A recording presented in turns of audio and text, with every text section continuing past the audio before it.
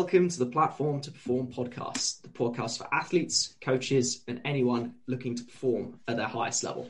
If performance is your goal, we aim to provide you with a platform to perform. I'm your host, as always, Todd Davidson, and on episode number 31 of the Platform to Perform podcast, I'm delighted to welcome my first female coach, Erica Suter. How are you doing today, Erica? I'm doing great. That's exciting. Episode 31 and first female coach. So this will be a great discussion. First of many, I hope. First of many. The first question I always kick things off with is from Simon Sinek's book, Start With Why. But if you could give people a little bit of an introduction to yourself and just explain why you do what you do. Yeah, so it really started when I was young. So I was 12 years old and started with strength and conditioning as a young soccer player, and it honestly changed my life.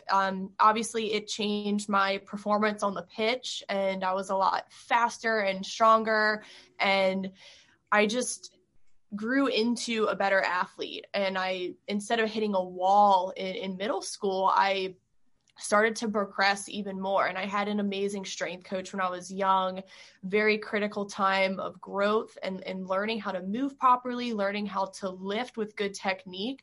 So since that time, I've had strength and conditioning as a part of my life. And now I'm about to turn 31 and I'm in love with it now more than ever. And I absolutely loved it back then when I was playing as a kid, and not only just from a performance standpoint, but now I'm starting to see more of the mental benefits to it, and just improved mood and energy levels and confidence in myself and being able to adapt and overcome challenges. I mean, the weight room is the ultimate adaptation. So I just love seeing what I'm capable of as I continue to get older, and I'm not an athlete myself anymore. I'm more of a human athlete now. So it's very important for me to spread this message to younger kids so that when they continue through sports and when sports end, they continue to take care of their health and become the strongest and most resilient version of themselves. I like that a lot. I love the concept of a human athlete. I wouldn't mind diving a little bit deeper into that, actually, because I think a lot of people outside of strength and conditioning might think, for example, football or soccer, there's a program. Hockey or rugby, there's a program. And almost like it changes drastically. In terms of, for example, your training when you were competing as an athlete versus now, has that changed much at all? Well, I can tell you now I'm not doing as much conditioning as I was. I would say that's where the training gets a little bit more specific to the sport, especially if it's team sports like lacrosse, soccer, basketball. The conditioning is generally going to be the same. So training aerobic system, anaerobic energy systems. So I don't do as much of that now because I'm not preparing to play 90 minutes.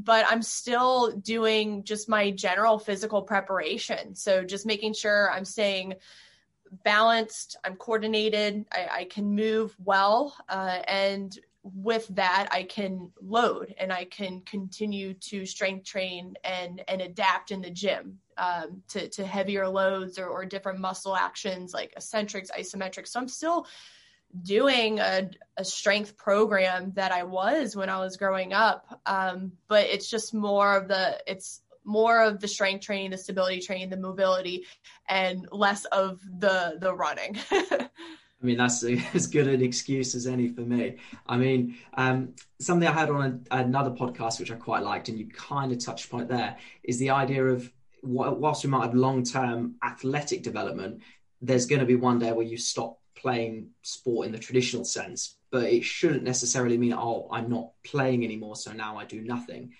So I quite like that.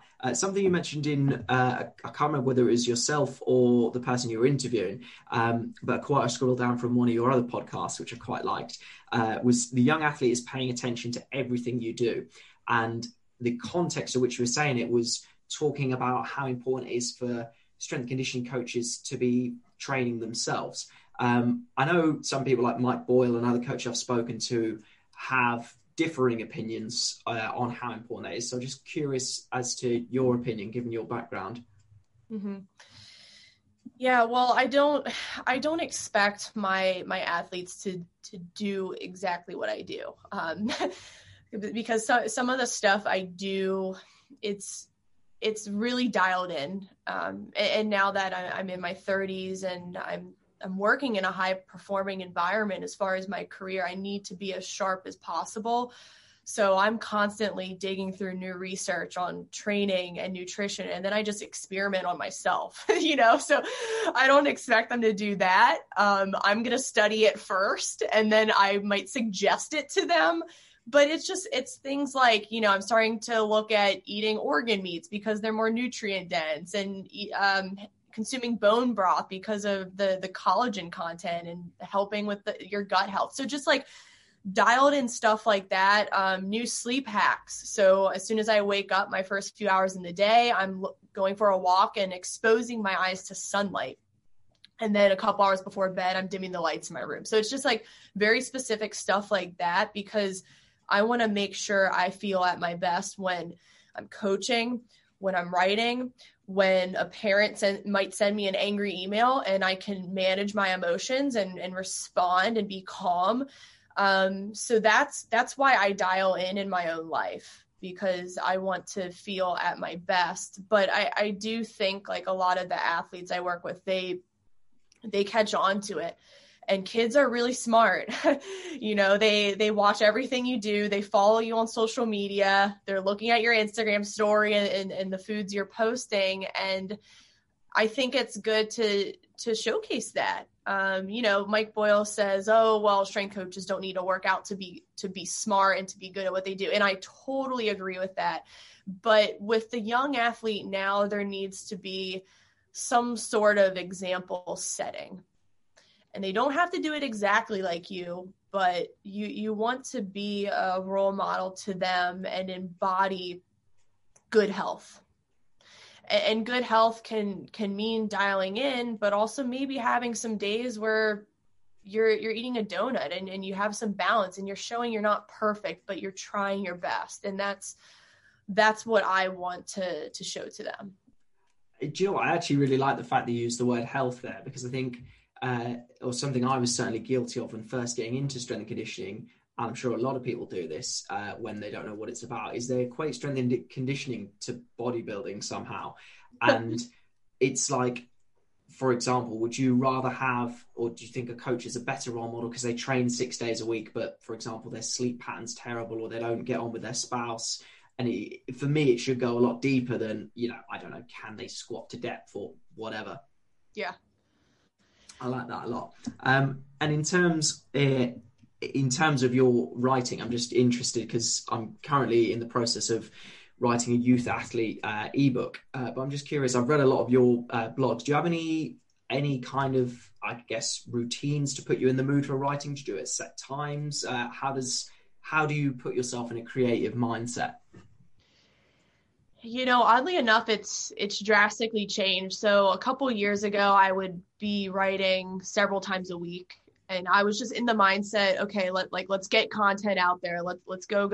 And now that I'm starting to, get into other projects like my remote training, the podcast, I want to set aside just one day a week for my writing where it's a longer, more detailed article. So I usually write those on my days off from coaching. So I always divide my work into two brains. So my left and my right brain, and coaching is my left brain. Podcast and interviewing people is my left brain, and sending emails left brain. But then I want to have days where I'm only doing right brain work. I can't do both on the same day. So I'm usually getting into my writing and opening up my notebook on my off days from all of the left brain stuff. So that's usually on the weekends, oddly enough. And I've probably written on the weekends, for the past 5 years, and I love it. And that's where I get the most creativity. No, I like that. It's funny because I sometimes find that when I try and put myself in a mood to write, there's no content. And then, I don't know, I'll go for the walk, go to the gym, and I'm like, oh, could write about that. Like, I went bouldering the other day and just started thinking about, like, a friend of mine was using parts of the wall which didn't even have, I guess, a rock or whatever the technical term is on it. Because he'd been bouldering so many times, his perception of it was, that's not an empty space, I can actually use that. Whereas somebody who's never done it before, I was looking at it being like, well, there's one coloured rock there, there's one coloured rock there, and my body won't stretch that far. Oh, I can't do it. But just spending 4 hours messing about with that, I was like, affordances for action, training the perceptual side of things as well as the physical. And then was thinking, learning how to fall and thinking, well, I don't really do that as much as I should do in my training. If you're not going to learn something like that when you're mid-20s, then what are you going to do when you're mid-60s? And all of a sudden, all these creative ideas flowing. So I'm just, like I said, intrigued as to how you're putting out the content or putting yourself in that sort of frame. Mm-hmm. Yeah, and it usually tends to come during activities where you're moving and you're not really thinking about anything else or judging yourself. You're just very in your flow state. So walking's a big one. Walking is where I get most of my ideas. And sometimes I'll have to take out my phone and write in my phone notes. Otherwise the idea just disappears. And that's the drawback with creativity. It's like, you got to have a notebook ready, because once you lose that idea, you're never getting it back. So I always have my phone notes ready, or just my physical notebook. And, oddly enough, I've had ideas while driving on the highway, and I've had to pull over on the side of the highway and write an intro to a blog. And it's happened hundreds of times. So yeah, the secret has been walking and driving. I like that a lot. I think it's, I'm still yet to finish the book, but Barbara Oakley's, I think it's called A Mind for Numbers, and it talks about two different forms of thinking, your diffuse mode and your focus mode. She describes it as, I think, like a flashlight, and then I suppose multi-beam or whatever, but saying that you'll have times when you're driving, when you're walking, and that's kind of when the mind is settled, and then you stumble across new ideas, you make connections in your head. Whereas sometimes if you focus inherently on one task, it is almost counterproductive, and saying that actually you do need both forms. You can't just think, oh, right, let's go. Yeah, it's the human brain, we're not good at multitasking. Not at all. So it's either you're doing your creative work or your logical work. So yeah, that's a lot of people say, oh, I can multitask. I'm like, no, you can't. There's studies on it. The human brain is not capable. Yeah, you're not multitasking. You're just doing two things simultaneously really poorly. Exactly. One of your blogs that I thought was quite intriguing, and I did enjoy, you talking about the difference between being a good coach and just doing your job. And it really resonated with me, because you were talking about, I think, either receiving CVs or people talking about their achievements, and you were like, hang on a minute, wasn't that what you were meant to do? Could you just elaborate on the what you'd written in the blog, or your thoughts behind writing that blog? Mm-hmm. Yeah, I just, as performance coaches, our jobs, we have to get athletes better. I mean, that's why people hire us. We have to get them results. We have to make sure their speed times improve, their strength times.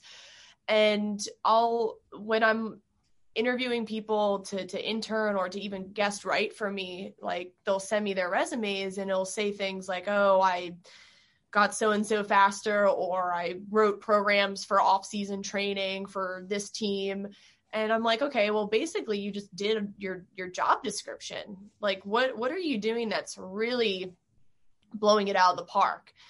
And I think performance coaches are way more than these athlete improvements that are field-based only or gym-based only. What about athletes who go on to medical school or have just this great career, or maybe they're good students and they have high GPAs, and that's one thing. It's like, whenever I'm talking to my athletes during the warm up, I'm asking them, how's school going, and just getting to know them as a human rather than just the player. And I found that they're more likely to just be completely bought into the entirety of the program, because they know that you care for them.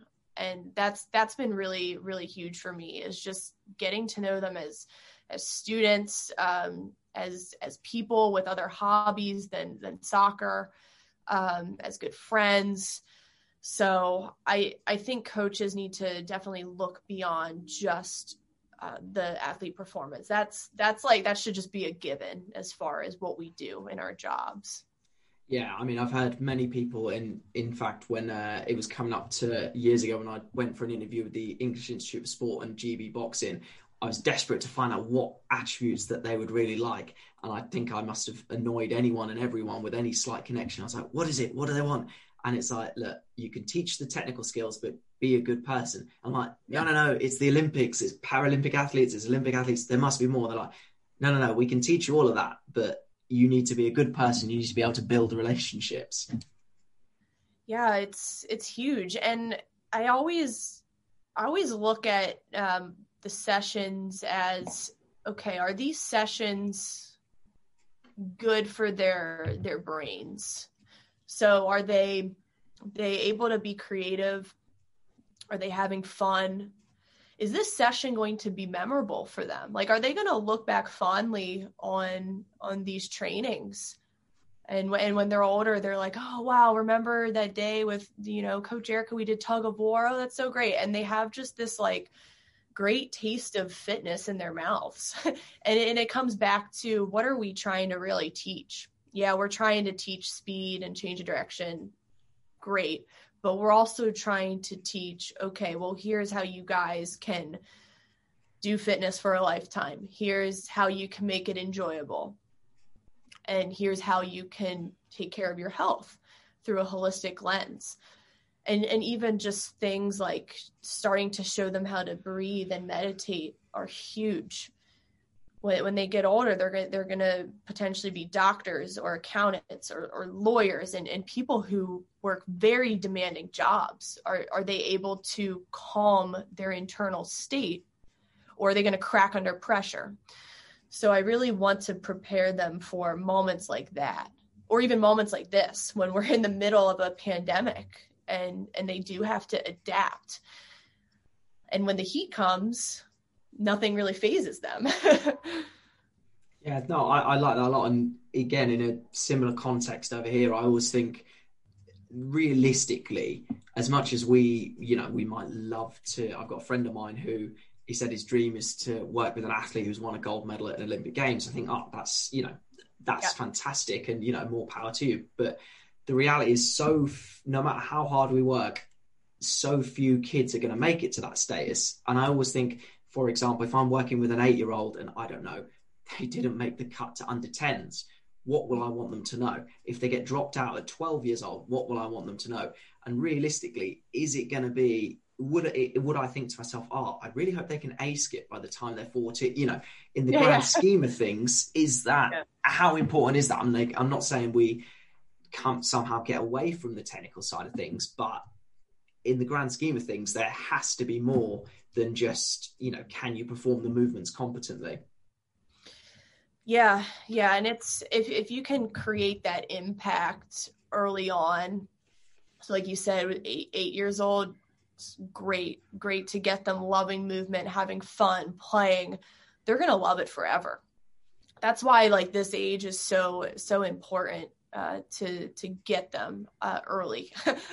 Sometimes I'll have high schoolers come in, like 16-year-olds for the first time, and they walk into the facility and they're just frozen in their tracks. They're like, whoa, what is this world? And I'm like, this world exists.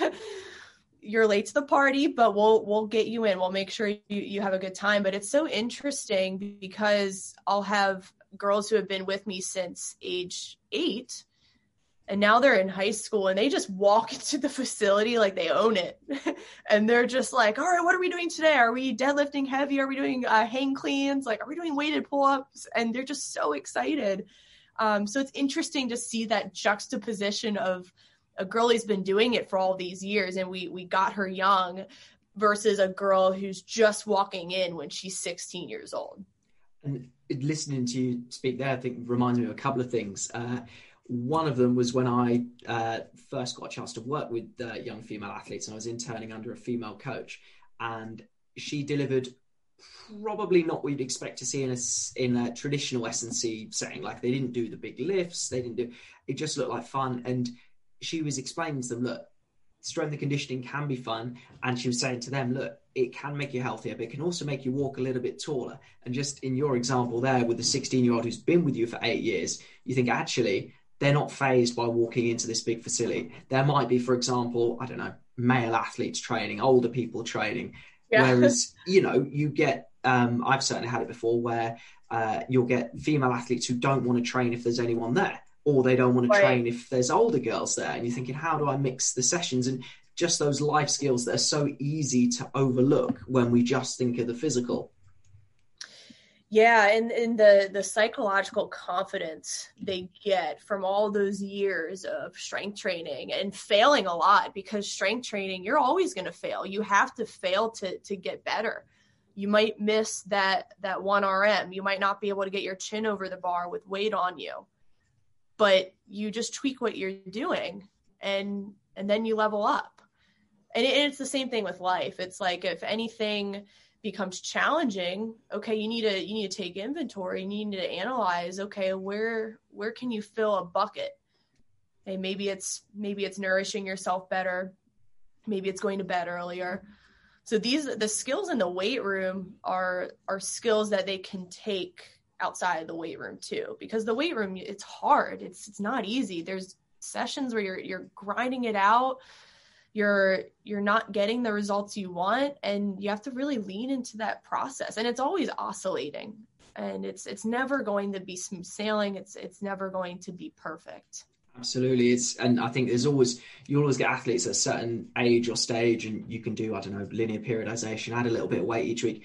And then all of a sudden there's 1 week where that doesn't work. And you're like, yep, this is how it works. You don't just get gradually better every single day. There are going to be days when it doesn't work for you, and that's just life. Yeah, and that's a huge one, and that happens a lot with speed.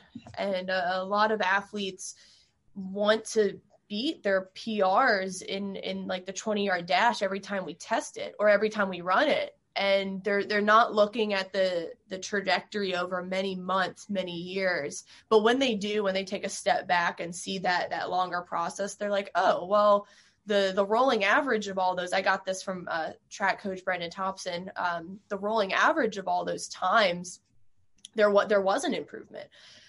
So I've been trying to experiment with that recently. I mean, I love data. I still love performance improvements. And I just want to make sure that they feel like they're getting small wins in the gym and on the pitch. Yeah, we kind of alluded to it offline when I'm reluctant to talk about anything COVID related, but the fact that people don't understand how to actually read into the numbers. I mean, as you've alluded to there, and I've experienced it myself when I was working. So I don't know what schools are like in America in terms of their terms, but over here we start in September. We might have a Christmas break in December. But what I had was girls whose standing long jumps increased massively from, say, September to November, because they hadn't done any strength training, and you look like a genius, and they're thinking, oh, strength and conditioning, this stuff works. But then you test it like, I don't know, 3-4 weeks later when they're stressed, exams are coming, they're not sleeping, and then it goes down. Yep. And then you're like, oh, actually, I've got something to tell you, stress is cumulative, and we've got to deal with it. I'm glad that you brought up stress, because that's something we can't ignore as performance coaches, especially in our conversations with athletes. If they're not getting the results they want every session or every time you retest. I had a girl, she started training about half a year ago, and then we just retested, but sometimes improved, sometimes didn't. Like the 30-yard, 40-yard dash didn't improve. But then I was looking at her schedule, and she had just gotten off like a ton of games, and school had just started virtually. So I was like, okay, well, there's a lot more going on here. So that's why we have to be having these conversations with athletes, because if they have a lot going on, if they're stressed, that's going to be an absolute bomb to their central nervous system. And we need that to be fully functioning when we're doing these explosive tests, like 20-yard, 30-yard, and 40-yard sprints. So that's always been an interesting find, but we have to talk holistically with our athletes. And have you, out of interest, have you found certain patterns, or like, for example, the first year when I was at this all-girls school, I was like, oh wow, massive improvements. And then the second year I was like, okay, we'll have massive improvements, but then they'll sort of die down. And actually, you know what, if we're still jumping the same distance 3 months in as we were 1 month in, that's actually an improvement, because with all this added stress, you're still performing at the same output. So actually, when we get rid of that stress, you will improve. Have you got any sort of, I suppose, fallback conversations, analogies, or patterns in your head where you're like, right, okay, we can expect to see this here, and if we're still hanging on, we're doing okay? Yeah, it's usually like right before school starts, we'll retest, because that's the end of the summer off-season program. But then I'm taking into account, okay, they're nervous for fall tryouts. They're anxious about school starting. So I'm actually trying to toy with the idea of changing when we test that. So maybe like around the holidays. So that's been an interesting find. And then as far as just age range for athletes. So usually during the growth spurt, they're getting minor improvements, especially if they're new to a strength training program. So in those first couple months, and they're really nailing down the movement patterns, they're starting to feel a lot faster. They're starting to improve their speed times a little bit, because they have a new adaptation. It's completely new to their system. So their gains are going to shoot up a lot quicker. And then I find a little bit after that growth spurt, like age like 13 and a half, for girls especially, there might be a little bit of a drop off, only because that's when they start to put on more fat mass. And that's just, it's just normal part of growth. But then after that, like 14 and up, they start to put on more muscle, and then we can really load them up. We can strength train, do more power training. And that's when the improvement starts to go again. No, that makes a lot of sense. And it's nice how you have those conversations with your athletes, because again, it's easy for us as coaches to be like, I don't know, let's say they didn't improve, and be like, well, yeah, you're stressed out to the eyeballs. You put on, I don't know, 10 kilos as a random number or whatever it is. Mm-hmm. And you're like, of course you didn't improve. And then the athlete's like, oh, okay. And you're like, how did you not notice any of that? Yeah. And it's, and I think like the training load, as far as the games and practices they have, sometimes it's really hard during the in-season to get any real work done.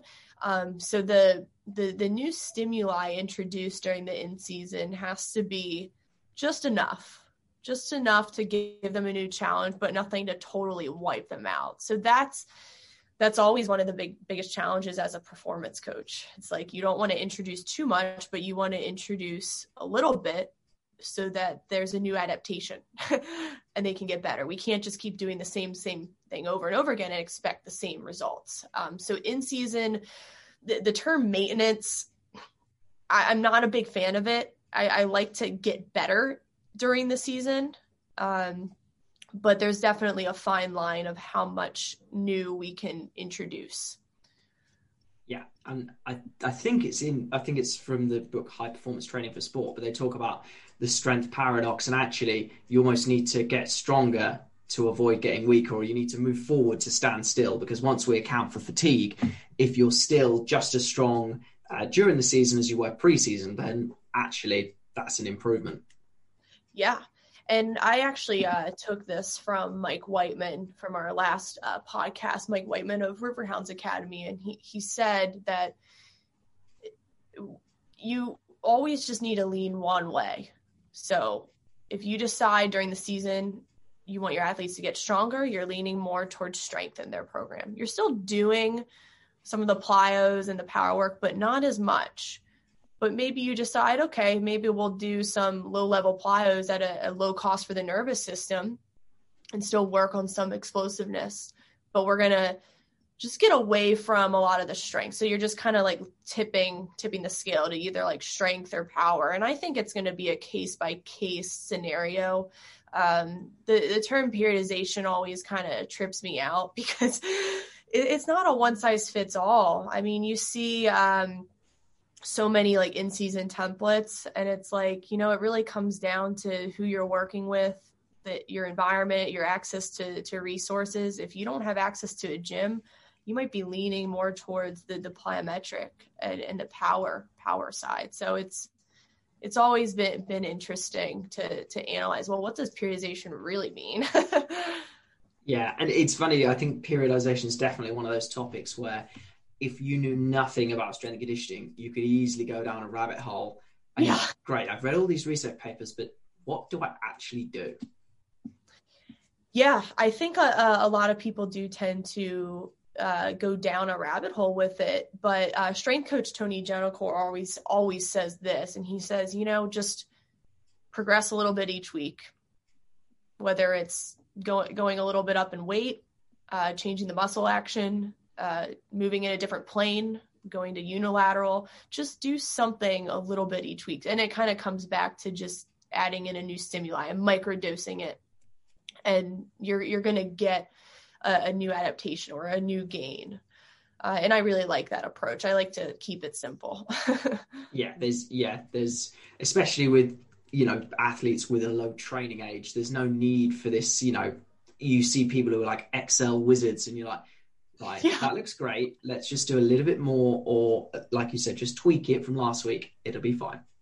You know, I'm so glad you mentioned Excel, and I hate to admit this as a former Hopkins graduate, but I am not fancy with Excel at all. The formulas I don't do. I'm just like very basic, like write out the program, sets, reps. It's nothing fancy. I make a kind of a nice table out of it, and that's it. And then as far as like athlete tracking and like performance results, I have them like in a binder, old school, like writing them down. Okay, what'd you get on the 10-yard dash? What'd you get on the broad jump? Like old school writing it down. Like maybe I shouldn't have admitted this, but my system is very, I guess, old fashioned.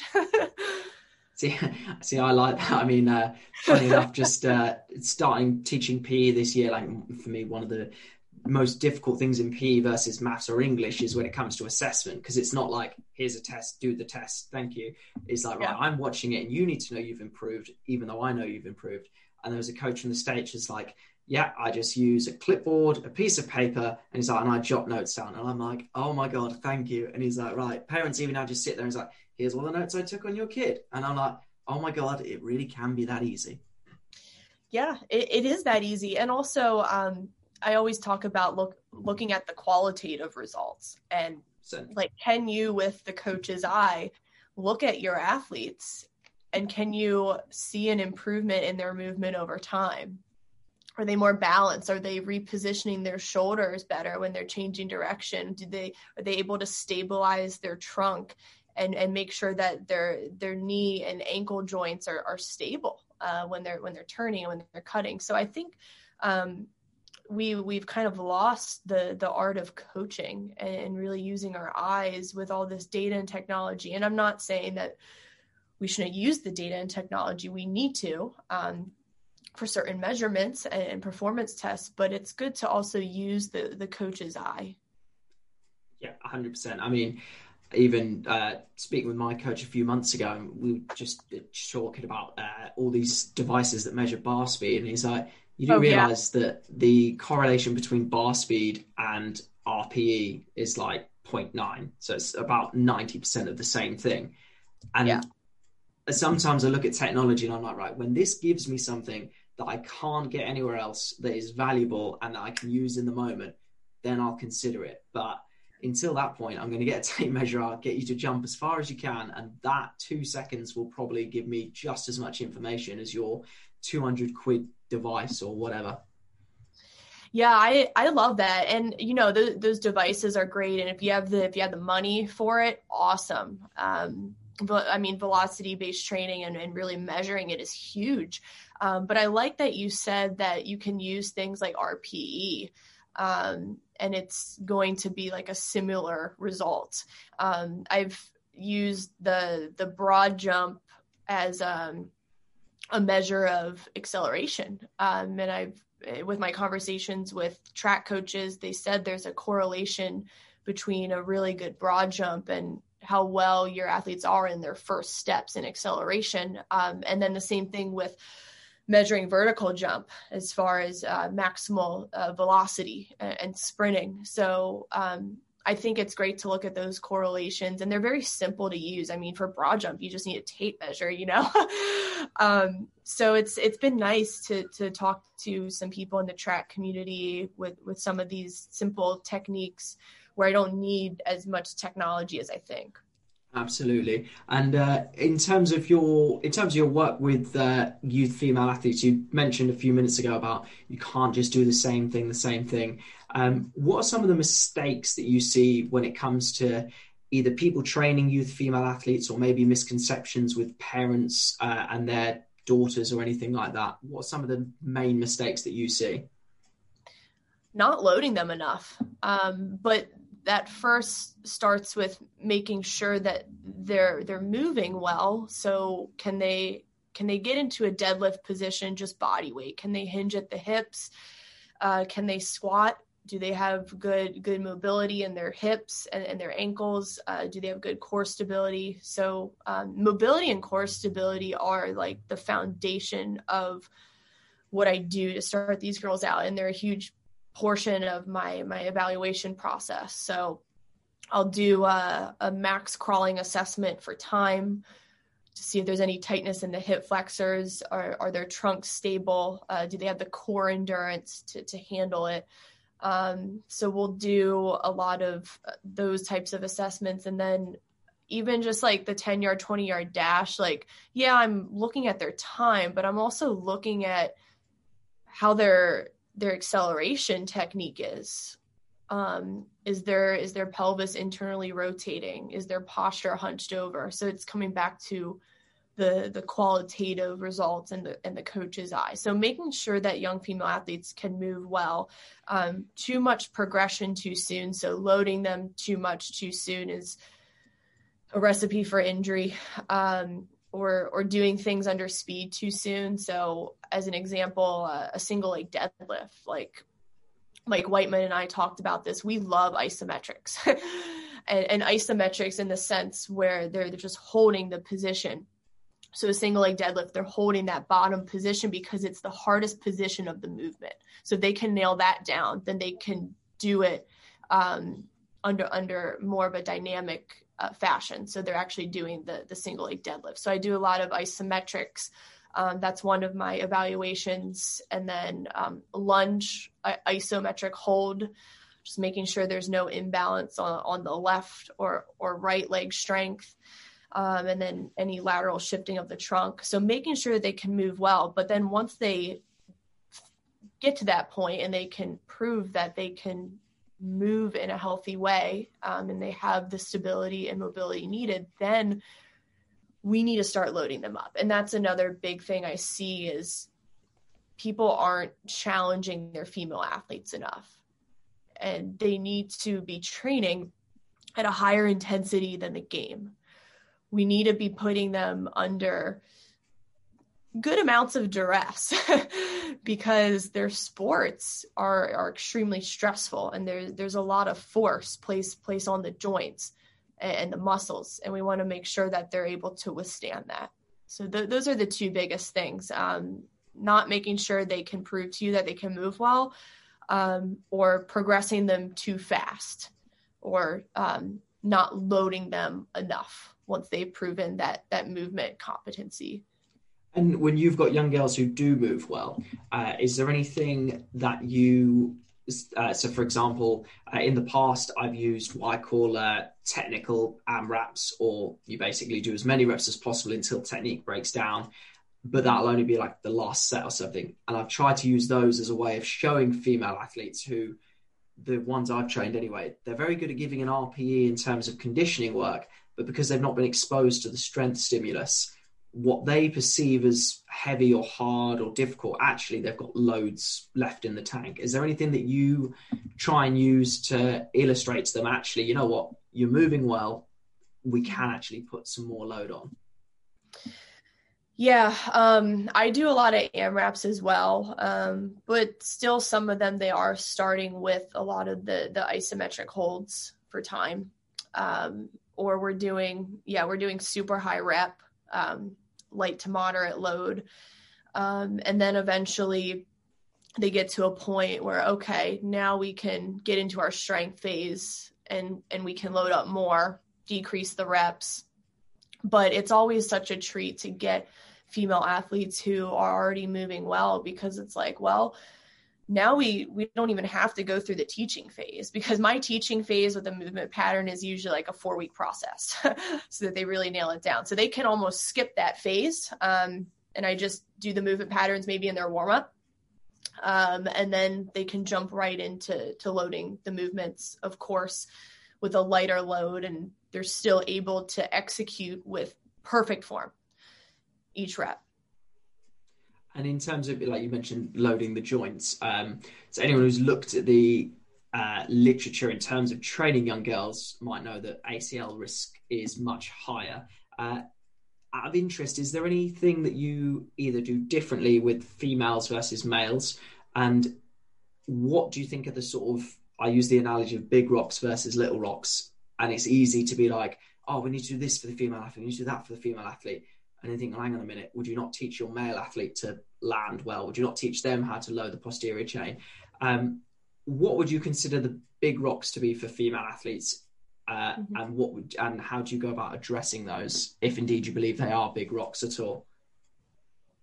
I'm glad you mentioned this, because boys are just as susceptible, especially boys who are also going through their growth spurt. They're going to need to work on similar things, how to control their trunks, how to land with good stiffness and ankle dorsiflexion, how to recruit their hamstrings and their glutes. So the programs are going to be very similar, but as far as differences, it really comes down to navigating training around the menstrual cycle. And I'm starting to incorporate this a little bit more just with my conversations with Dawn Scott, the former U.S. national team performance coach, who's done great work on training and recovery during the menstrual cycle and what to pay attention to. And there's different phases in a female athlete's cycle, and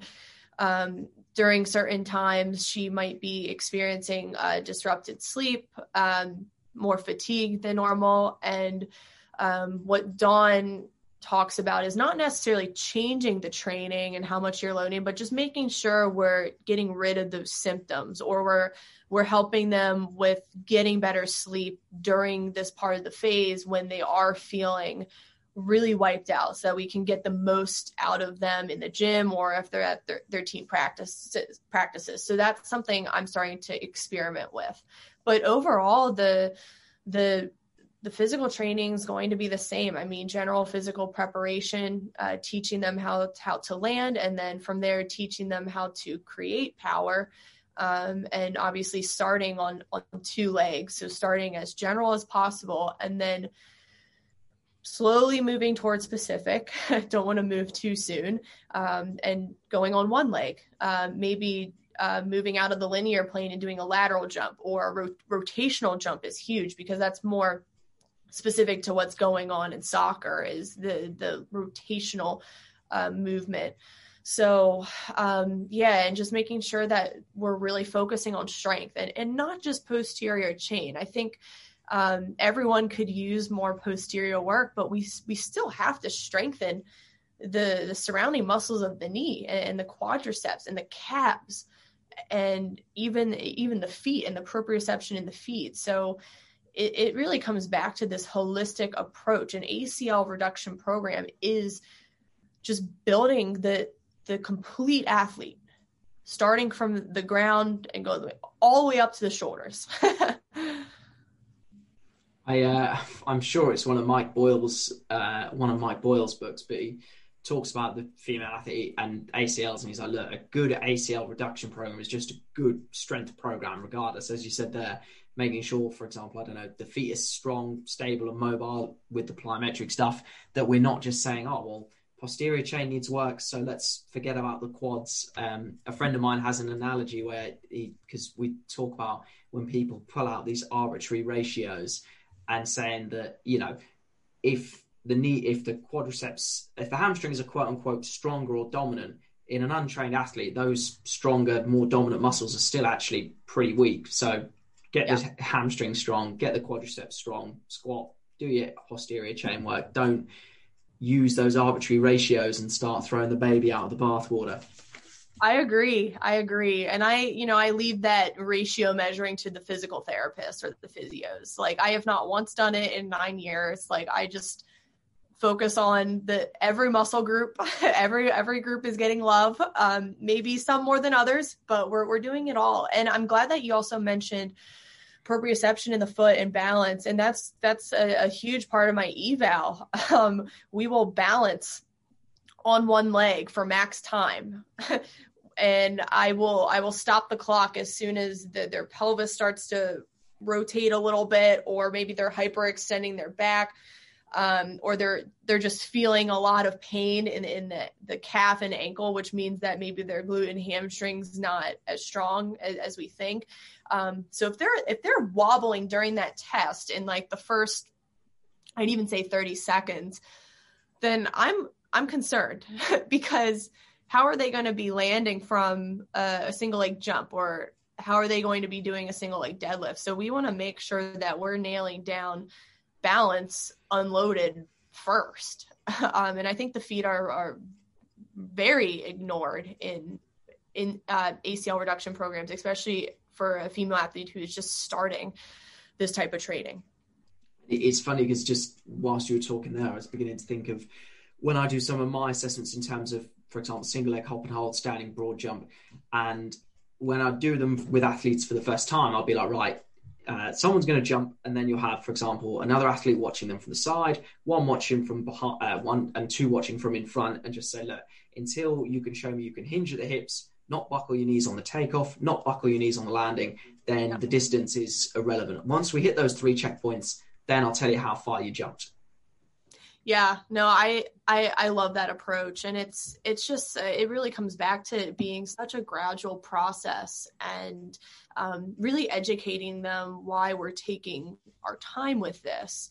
And obviously keeping injury risk down, that's the number one, but making sure that they continue to progress and we don't just completely exhaust them with too much specific training too soon.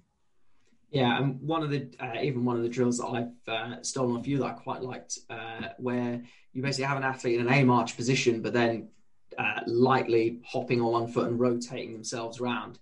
I think it's so easy to, forget that athletes, or sometimes kids, just don't understand where their body is in time and space. And as you said, it's easy to be like, right, we need more power. The textbook says depth jumps and extensive plyometrics, when actually they can't even stand on one leg. Right.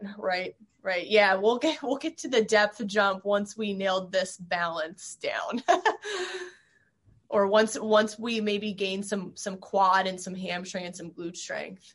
Yeah, let's put things in place first. One of the things I'm keen for your opinion on, as someone who's obviously played the sport and as someone who's as a strength and conditioning coach, if you look at the youth physical development model for females, at no point does it recommend conditioning work. Now, I'd be interested to see how you would go about a conversation with a coach, because obviously any athlete is going to need some level of conditioning to do, for example, play football for 90 minutes. How do you approach those sort of conversations if a coach is telling you, for example, that, I don't know, 14-year-old female footballer needs more conditioning? Mm-hmm. Yeah, that's always a tough one. And, I don't think young athletes necessarily need more conditioning nowadays with how many times a week they're practicing with their team. So that really comes down to just having open conversations with the athletes I'm working with. Like, I asked them, do you feel tired in the second half? And the answer is no. I'm like, well, you're fine. Like, we don't need to fill a bucket that's already filled. So I want to fill the buckets that they're not getting. So speed is huge. They're not getting maximal velocity at practice. and even just speed endurance. So if I'm going to do any conditioning, I want to do more speed endurance work where we're running maybe a 150-yard shuttle. So sometimes I'll do RPE on that for the work to rest time. Sometimes I'll do heart rate monitor, but the conditioning, I always go back to Mike Boyle's, I forget what it's called. It's complete conditioning course. And he makes some fair points in there. And when we're conditioning our soccer players, we don't want them to get slower. We want them to still be able to be as fast as they can, especially in those final minutes of the game. So we're better off giving them a stimulus, again, that's a higher intensity than the game.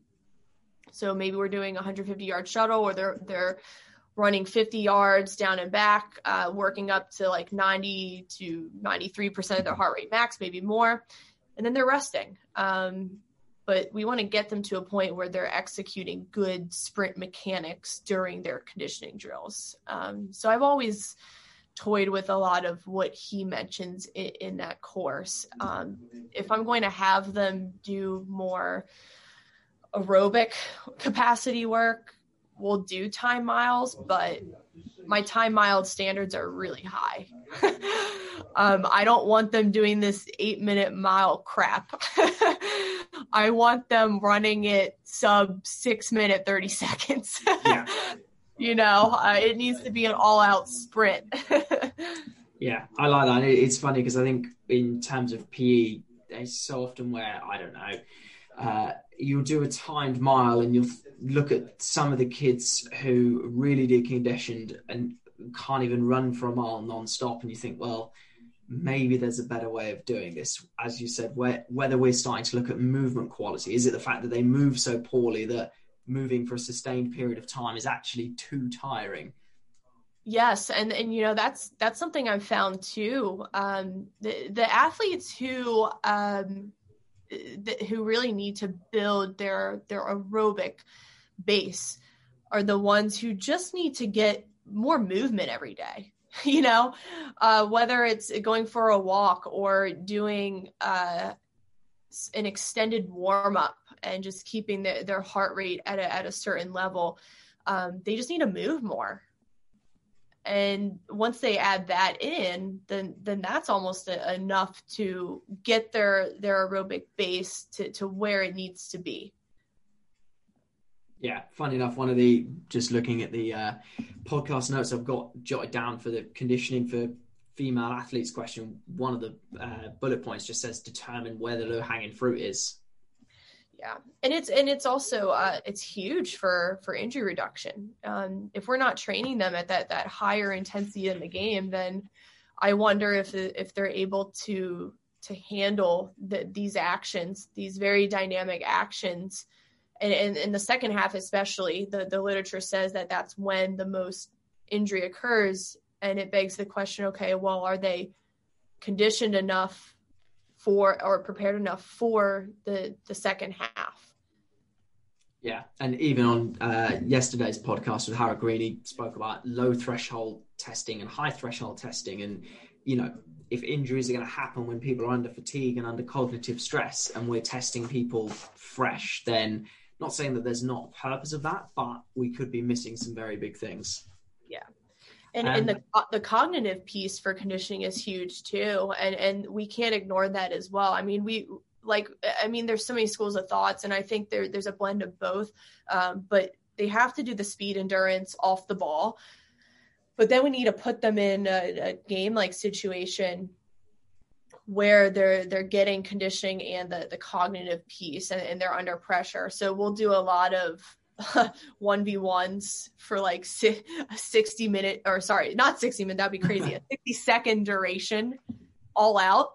Or we might even make that harder, and it's a 1v2 for a 60-second duration. I call it my circle of death drill.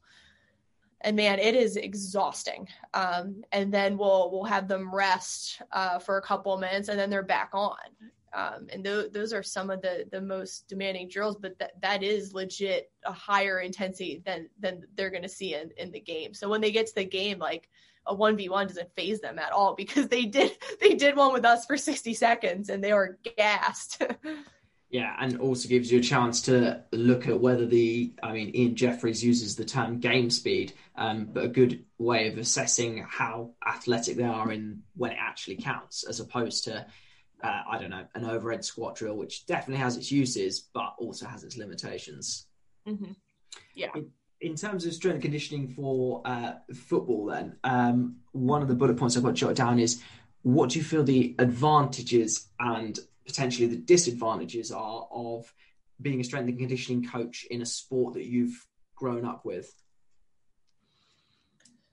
Oh man, advantages, just being able to understand the game, understand the demands of it, understand what coaches are looking at too, and how to have those conversations, and why performance is important, and being able to speak a coach's language. I think a lot of people who work in performance and they never went through the football system or soccer system, and they're having a conversation with the coach. Oh, well, your players need to lift weights. And the coach is like, well, how do you know? You never played. So I can see why they would get pushback on that. But it's definitely helped me because, I'm almost like my own research study, in the sense that I've done strength and conditioning for over a decade, not once had an ACL,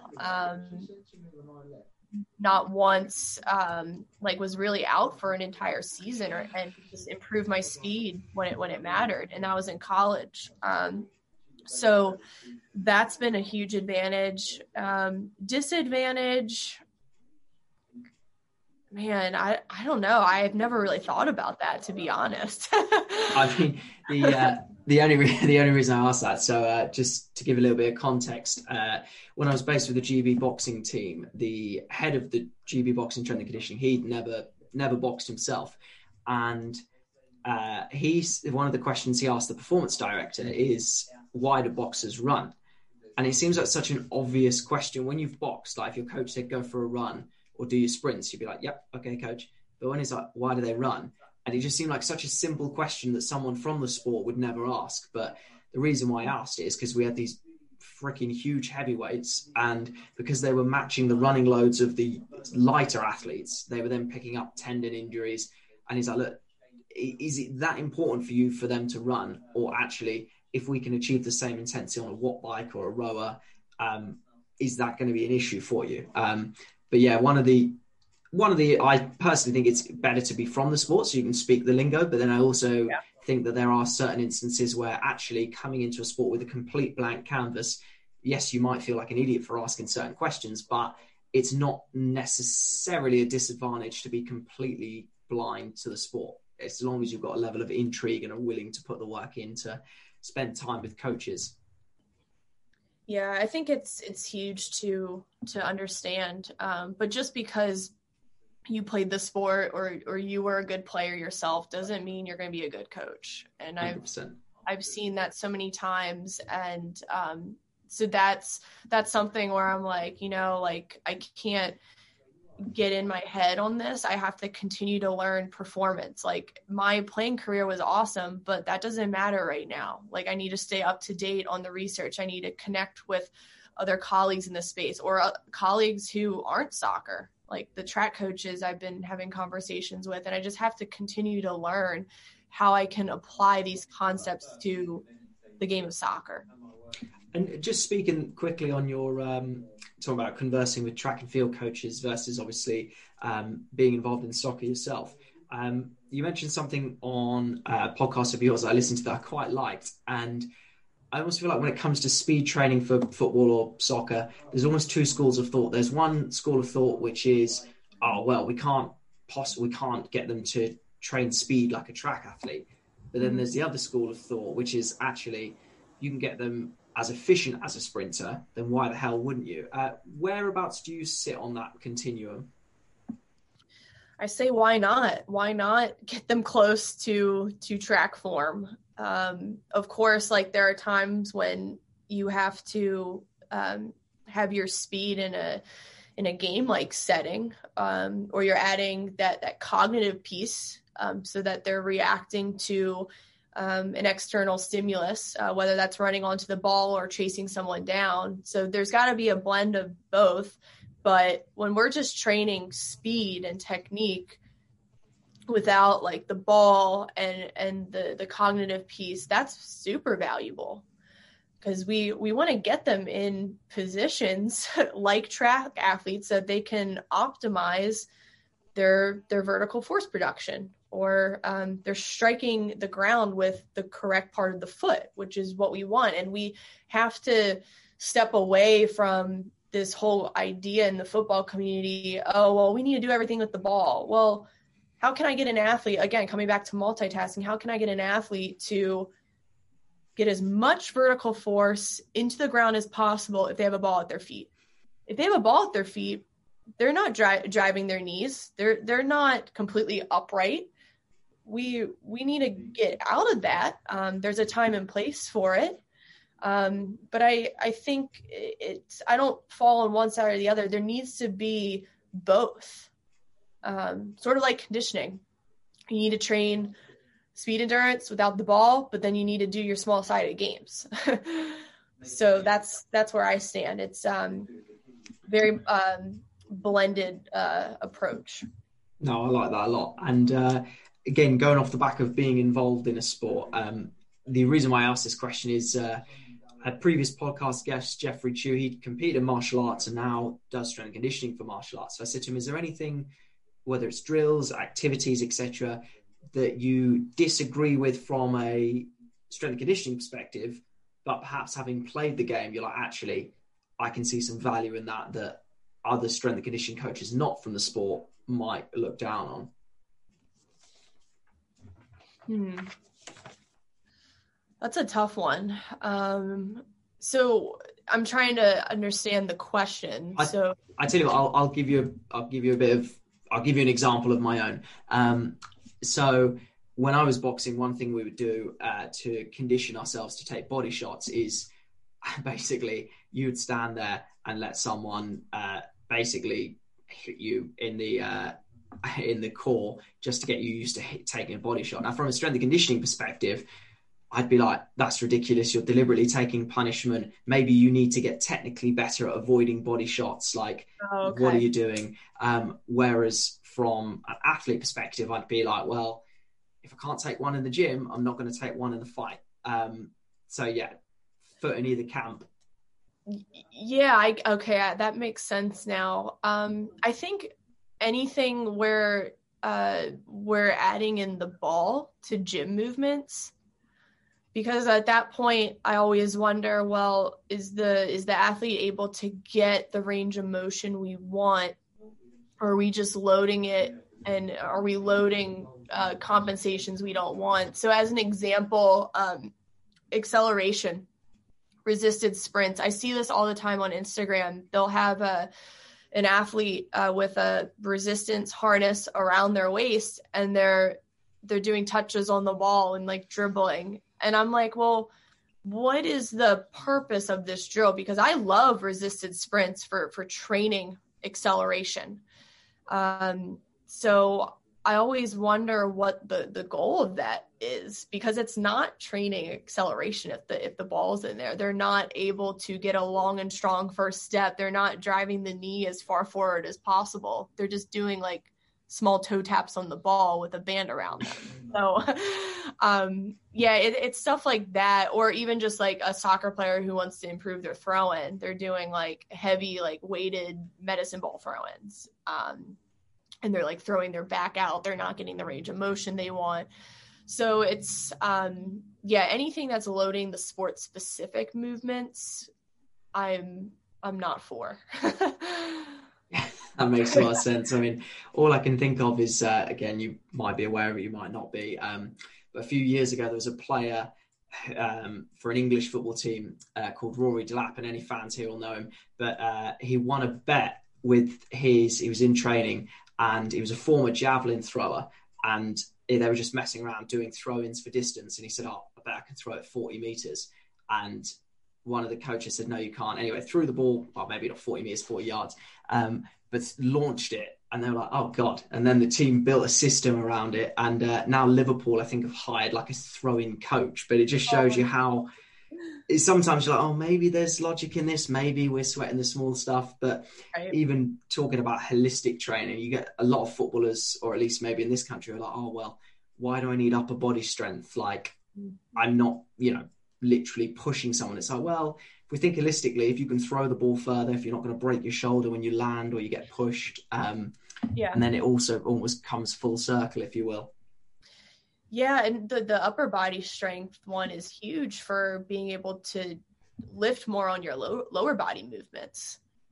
So something like the deadlift, I mean, you are absolutely using your lats to be able to keep your posture and not load the lumbar spine. So, I mean, pull-ups are huge, and they're also, as far as upper body exercise for soccer players, I think they think they're in isolation, but they're including the entirety of the trunk. So something like a pull-up, there's EMG research that it's one of the best core activation movements over an ab wheel rollout. And if you do a strict pull-up, your body's totally straight, you absolutely feel it in your core. And I've had my female athletes say this to me when they do it right.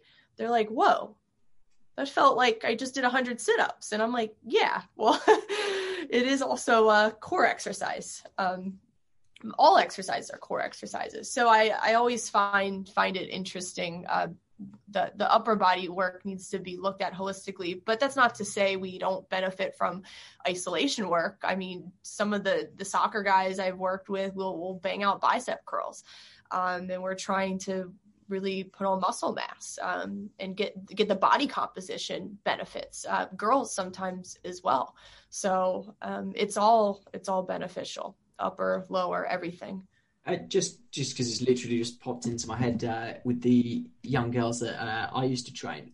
One thing that I would find is that even on stuff like suitcase carries, which they didn't particularly like that much, so we ended up swapping it just for your typical, I don't know if you call them in America, like wheelbarrows, where you hold someone's legs in a pressure position. Yeah. So those are awesome. Yeah, so we've played around with those as sort of disguised loaded carries. But what I was finding is the grip is just a sign of bigger issues. It's like, well, if you can't hold yourself on a pull-up, then we can't really do deadlifts. We can't really can't obviously do chin-ups. And actually, you're like, well, yes, for example, football doesn't require grip, but you're like, that's a sign of other things which are potentially going to limit your performance. Yeah, I mean, there's so much transfer between all the lifts, and this actually popped into my head, like even just being able to press overhead, whether it's a half kneeling Arnold press or a seated military press or a Z press from the floor, getting that down and really building the shoulder strength, then we can get our athletes maybe being successful with a hang clean catch and getting weight on their shoulders. So, and feeling confident in that catch. So there's just so much transfer to every lift. And just a question that I meant to ask earlier when we talk about ACL injuries, in terms of youth female athletes and knee pain, what approach do you take to that? Because I know that it's too easy to be like, oh, knee pain must be this. But if I was a young female athlete and I'm suffering with knee pain, what are the approach or what kind of steps do you take to helping that young female athlete? Yeah, knee pain is a big one I see, especially in the early teens or like around age 11, 12 for female athletes, as far as the quad is pulling on the patella tendon. So sometimes it's just maybe stretching the quad more and not rushing your warm-ups.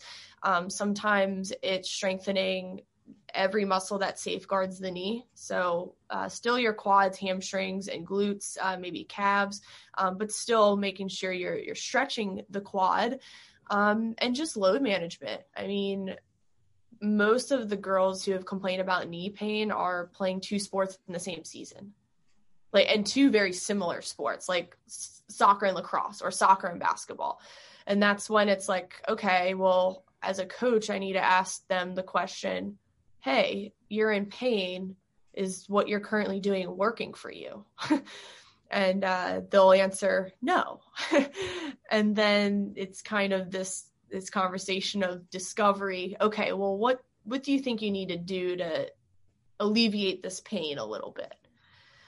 So it's crucial. It's crucial to catch it early on and ask them these questions. Otherwise, it just becomes a nagging pain for several months, sometimes many years. And it's really, really going to set them back. Yeah, and there's nothing worse than getting an athlete who is young, hungry, and wants to improve or wants to show her best to the coaches, then pushing through pain when they're 11 and 12, and then, they can't play sport when they're 18 plus. Yeah. And just in wrapping up, you've mentioned a couple of coaches that you've had on your podcast and a few resources that you've found to be useful. If you could observe one coach with working with their athletes, who would you observe and why? It would absolutely be Mike Whiteman. So Mike, he is just, you can just tell he's so dialed in with what he does in his own training, but he's constantly dialed in with his athletes and learning for them. And I truly can tell he has a love for the science and pushing the envelope with performance enhancement. And he just loves just seeing what the human body's capable of. And I love that. And I know for a fact that he is just a super buttoned up coach. That's usually what he says. Like, he's just super sharp. He gets the kids' attention. He's working with big groups, and they're moving well. There's no goofing off. And I think it would just be amazing to see how he does that. Like, I feel like he just walks on the field and they're just like, oh, Mike's here. Like, it just seems he gives off this just amazing energy of inspiration and seriousness and being dialed in. And I just want to watch it. It's funny because I always think when people, for example, say, oh, I'd like to work with this coach, and they say names which are super technical or loads of research papers. And what you just said there, if I've got a coach who can control 40 adolescent athletes, or even, not even athletes, 40 children, and they can do it well, because I'm like, there's so many things in, for example, my discussion yesterday with Howard Green, he was saying that actually, even though the youth physical model says that sessions for younger kids need to be less structured, is that actually they need to be more structured, but in a disguised way. So there's structure, but you, like you said with Mike there, walking onto the field, everyone's paying attention. It's almost like you need to know what's going on underneath the surface rather than just seeing one session, two session. Yeah, I think, I love it. And it would be nice to observe someone who's not only about the X's and O's. I know Mike is good at the science and the programming. I already know that, but I just want to observe to see what he does as soon as they step on the field. And I'm sure he's just super prepared and has everything set up, and it's so calculated because that's how he is. And I just think it would be so cool to see how it's done. That makes a lot of sense. And again, you've mentioned a few resources there. If you had one key resource, whether it's a book, a podcast, something you're listening to at the moment. So I really love, this is a I would say it's performance, but it's more just high performance for life, is the show Impact Theory. There's just so much information on there. Yes, as far as strength training for optimal health, but also new research on sleep and why it's good for our brains and our creativity and our muscle recovery and growth hormone production, gut health, what foods you should be eating for a good microbiome, and how are you feeding the bugs inside your gut to do their job. And gut health is everything. I mean, it affects your sleep, your stress, your mood, everything. So I just like watching shows or listening to podcasts where it's just very cutting edge information that performance coaches aren't really talking about on their shows. But this is stuff we can start talking to our athletes about. And do you feed out of interest, like, I know obviously you mentor a lot of the young female athletes you work with. Do you have, for example, is there specific topics you cover, specific resources you use? What does that process look like? Yeah, so we do this thing where we take inventory every few weeks. And so the categories we take inventory on are sleep, nutrition, your friendships, your stress management, academics, how's school going, your purpose. What's your purpose to train? Like, why are you here? So we'll take inventory on all of those. We'll rank them out of 10 meaning we're super dialed in, 0 meaning not so much, and we need to fill that bucket. So that's how we're having that conversation. And I want it to get to a point where we do the inventory so much, like we do it probably every like 2 to 3 weeks. And I want them to get to the point where they're just going through life and they're just running the inventory through their head. Like they don't even need to get out their notebook or their phone notes. They can just be like, okay, like where did I slack this week? Oh, was it my nutrition? Was I on social media too much? So just want to get them exposed to these other pieces other than the physical training, because these pieces affect physical training so much. It's ridiculous. And presumably the idea is this something you do with all of your athletes when they get to a certain age, or depending on how long they've been working with you? Everyone. Even the young ones. Yeah. So I'm very intrigued as to what that conversation might look like for, say, your year 8, your 8-year-olds versus 16-year-olds who you've worked with for a longer time. What would that look like when they're really young versus when they've spent more time with you? So I don't train as many 8-year-olds now. So I'm really starting it with that 10 to 11-year-old age group.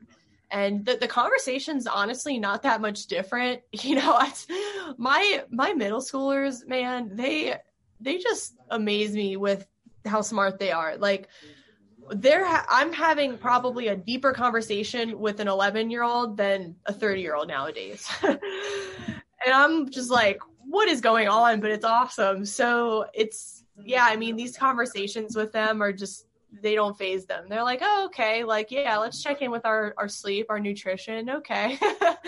So it's really cool. No, I like that. And if you could have one key take home for listeners, whether parents, coaches of youth athletes, S&C coaches. Take care of your health. I mean, it's all you got. It's going to be huge for sport performance, but it's going to be huge for the real world. And we see that now. We see that now in year 2020. And it's a message that you're not going to see on mainstream media. So take care of your health, because what they aren't telling you is if you just put in the brushstrokes of the basics, movement every day, sunlight, even meditation, getting your sleep, that's half the battle. Like, you'll be taken care of. Brilliant. And finally, if the listeners want to see more of your work, get in touch with you, how can they do that? So I'm most active on Twitter and Instagram, and my handles are Fit Soccer Queen. Awesome. And I will put those in the show notes. Thank you very much for your time, Erica. Thank you. This was a great conversation. Thank you for listening to episode number 31 of the Platform to Perform podcast. If you would like to support the podcast, you can do so by heading over to www.patreon.com/Todd Davidson P2P Coaching. If you've enjoyed this podcast, please share it with a coach, a teacher, or a parent. And if you would find the time to review the podcast on your preferred platform, that's going to help grow the podcast and help us reach more listeners. Thank you very much for listening.